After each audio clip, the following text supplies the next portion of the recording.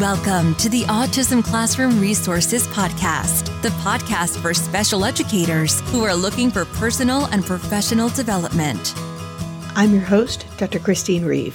For more than 20 years, I've worn lots of hats in special education, but my real love is helping special educators like you. This podcast will give you tips and ways to implement research-based practices in a practical way in your classroom to make your job easier and more effective.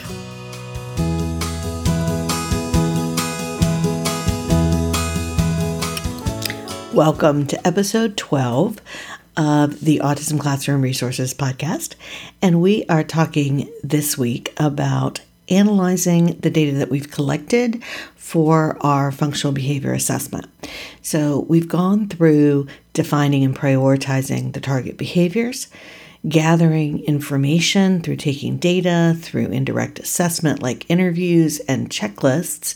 And now we're ready to take all that information and start to make some sense out of it so we can actually figure out what to do. So today we're going to be talking about how do we analyze that ABC data and how do we integrate all of our information together to develop a hypothesis that will lead us directly into what we need to put into our behavior support plan. So let's get started.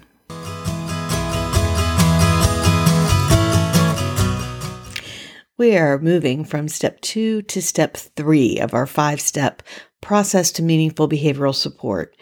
And throughout this process, I've talked about the fact that we really need to focus on our student as a person. And the more that we know about them, the more that we're going to be able to develop a behavior support plan that really meets their needs.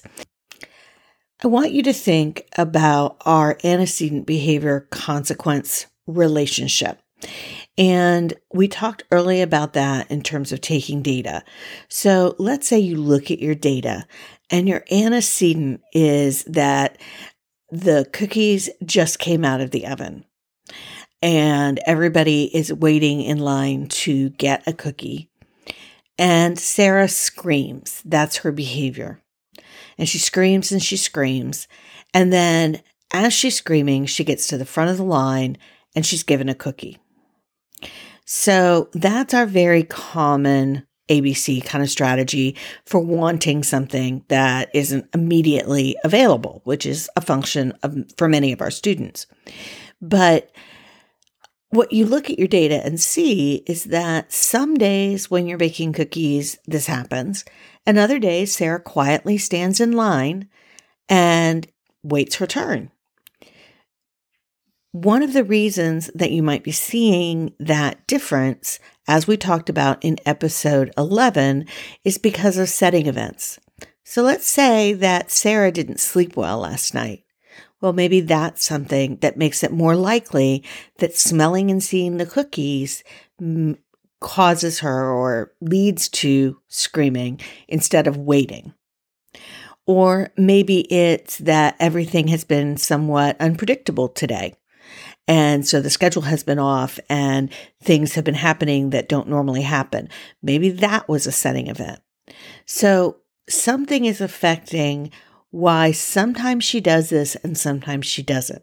So that's a cue to me that I want to go back through my interviews, what I know about Sarah, my conversations with her family to find out if there are days that she hasn't slept well, or she might not feel well, or she doesn't have her communication system available that day, or her schedule was unpredictable, if those things play a role. So I want to make sure I factor that into my data analysis. I also want to make sure that I factor in who Sarah is as a person, because that's going to play a role when we get to putting the hypotheses together. Sarah is a person who likes to make choices. She likes to be in control. She's social. She likes predictability. She learns best when things are fun and engaging, and she can be just a really cool kid. So I think those are important things that we need to keep in mind because those are going to play into how we design her behavior support plan. Our next step then is to figure out what Sarah's data is telling us. And one of the best ways to do that is to graph the data.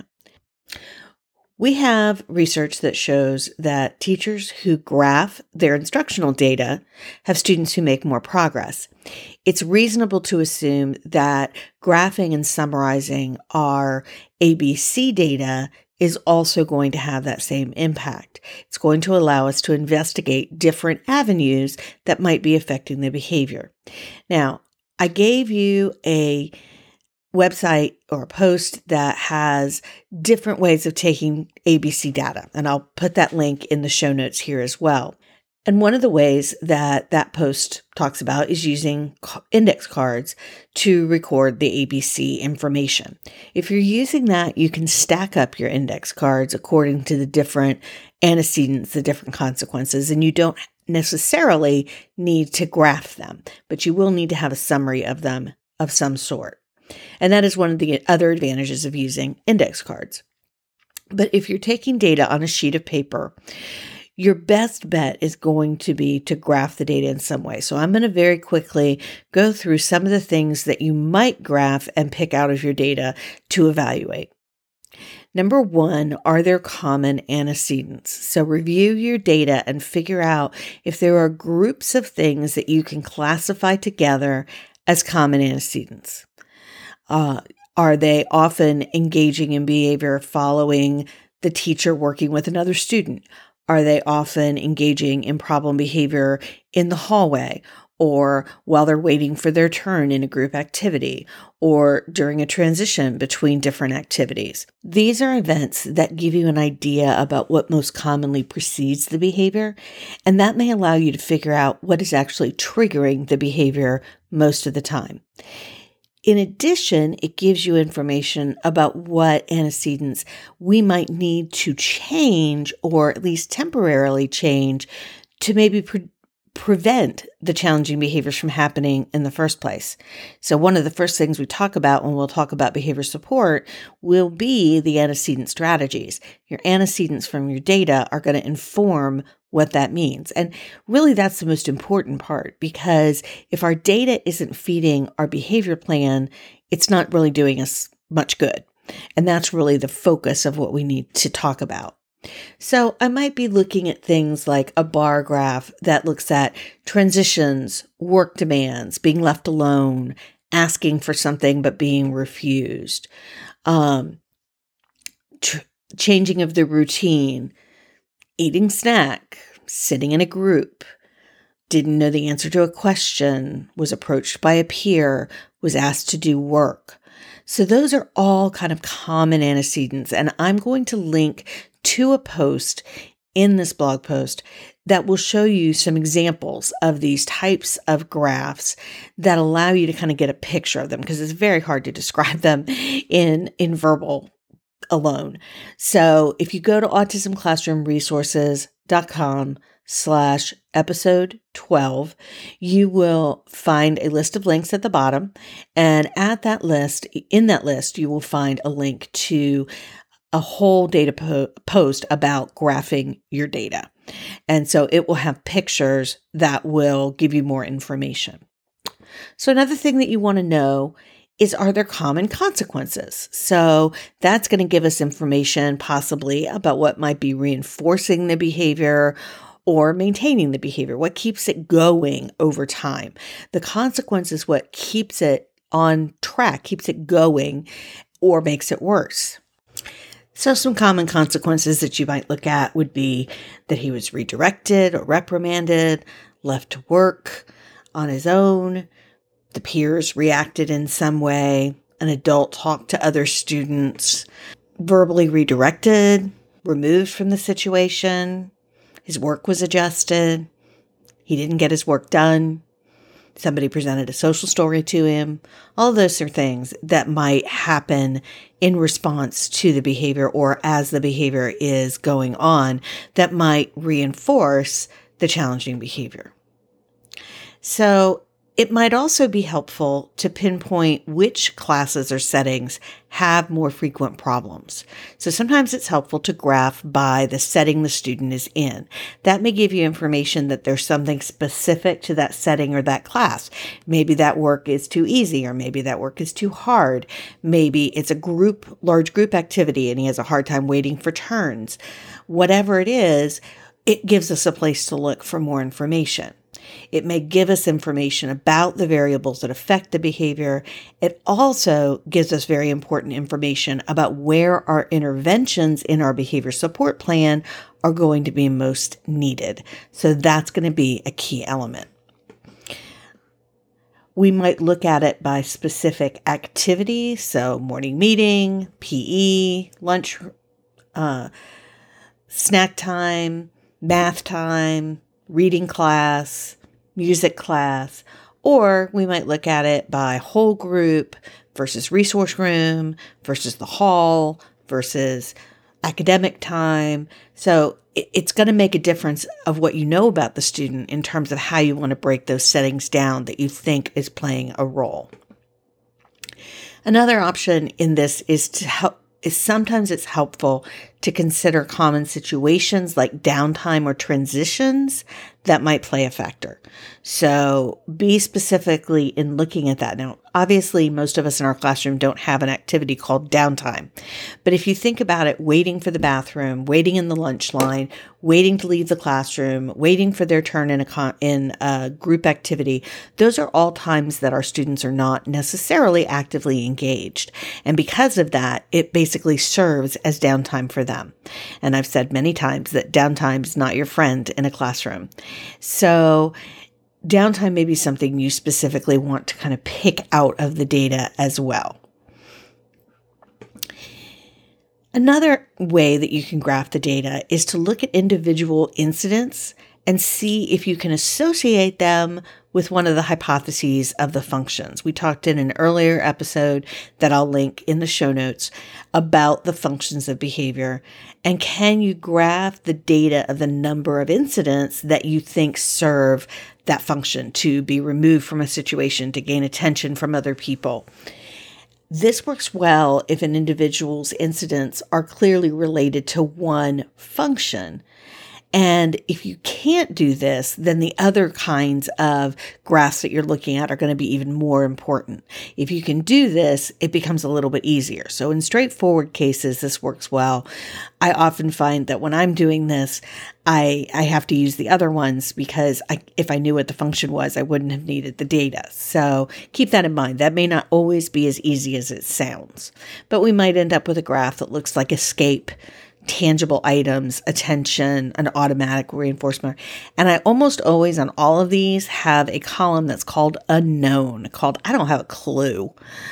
So consider that too, that sometimes there's going to be data incidents that you look at and you're like, I don't know what that was. And it's okay to have an unknown column. Don't put stuff in a column unless you're sure that's where it belongs. Next up, you really want to look at your setting events. So just like we talked about in episode 11, are there setting events that we need to look at? So do we need to evaluate whether sleep patterns or illness or allergies co-occur with the behavior? And if so, graph those on the same graph. Look at them and see if they co-occur. Do you need to evaluate whether another individual's behavior in your class co-occurs with your clients? I had a student that we really felt like the high noise level that was associated with increased challenging behavior of one student was actually exacerbating the challenging behavior of another student. Interestingly, although we thought that, when we graphed them on the same graph, we actually found they were not related, which then became part of our discussion as well. But I think that that's really an important component to look at when you've got more than one challenge that you're dealing with in your classroom. And then you might make a graph that has setting events on it. So are there incidents that someone indicated they hadn't slept well that night or hadn't had their medicine or they didn't feel well or things like that? Those are the kinds of things that might go into that bar graph.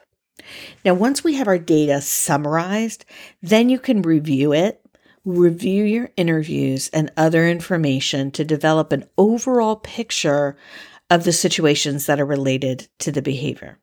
You want to focus on all of the information and how it fits together. And the following are going to be some methods that we can use for kind of bringing that data together into a meaningful hypothesis. And it's really important that we remember when we develop hypothesis statements that we want to make sure that they're complete. Single word descriptions of the function of behavior are rarely helpful in developing our behavior support plan. And because of that, just saying it's escape related doesn't tell us what to do about it. What is he escaping? In what kinds of situations? When is it most likely to happen? So for that, we need more complete hypothesis statements, and the more information that you have to work from, the better your behavior plan is going to be. So join us next time when we'll be talking about how we write those behavioral hypothesis statements based on the data that you've analyzed from today's episode.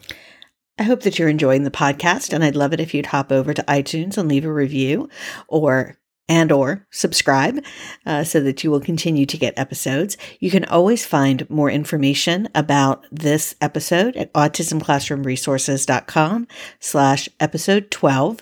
That will have all the links and things that I've talked about throughout the episode itself. If you want to do more of a deep dive into behavioral problem solving, you would probably love our class in the Special Educator Academy. Come and find more community, get off the island of teaching, and join other special educators in learning and discussing all the different things that make our profession unique. You can find more information at specialeducatoracademy.com. Thanks so much for spending this time with me. I am so glad that you have decided to listen. And if you have any questions, hop over to our free Facebook group at specialeducatorsconnection.com. Answer the 3 questions if you're not a member, and definitely share them there. I will be back next week with episode 13, talking about behavioral hypotheses. Until then, have a great week.